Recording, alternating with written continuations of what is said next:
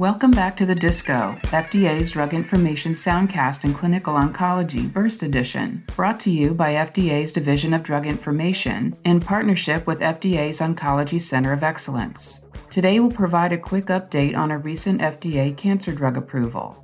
On September 20th, 2022, the FDA approved sodium thiosulfate, brand name Pedmark, to reduce the risk of ototoxicity associated with cisplatin in pediatric patients 1 month and older with localized non-metastatic solid tumors. Efficacy was evaluated in 2 multi-center open-label randomized controlled trials in pediatric patients undergoing treatment with cisplatin-based chemotherapy for cancer, SIOPUL-6 and COGA-CCLO431. SIOPUL-6 enrolled 114 patients with standard-risk hepatoblastoma undergoing 6 cycles of perioperative cisplatin-based chemotherapy. Patients were randomized 1-to-1 to receive cisplatin-based chemotherapy with or without sodium thiosulfate, administered at various doses based on actual body weight. The primary outcome was the percentage of patients with Brock grade greater than or equal to 1 hearing loss, assessed using pure tone audiometry after treatment or at an age of at least 3.5 years, whichever was later.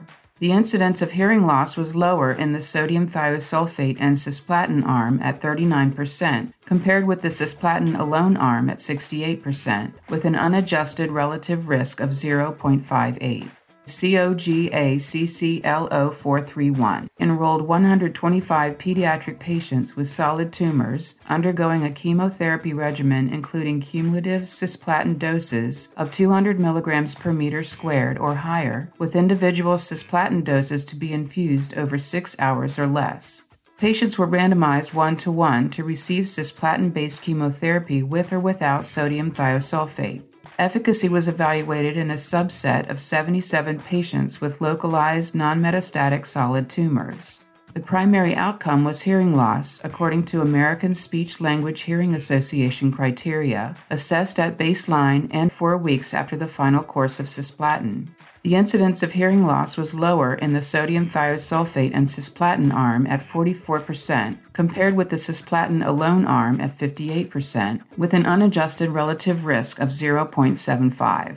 The most common adverse reactions in the 2 trials were vomiting, nausea, decreased hemoglobin, hypernatremia, and hypokalemia.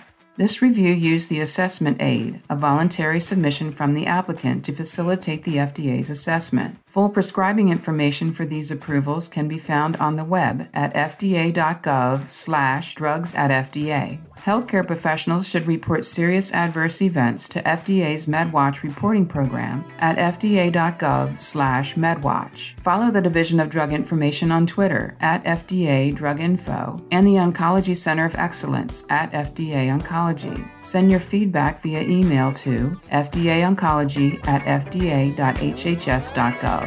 Thanks for tuning in to the Disco First Edition.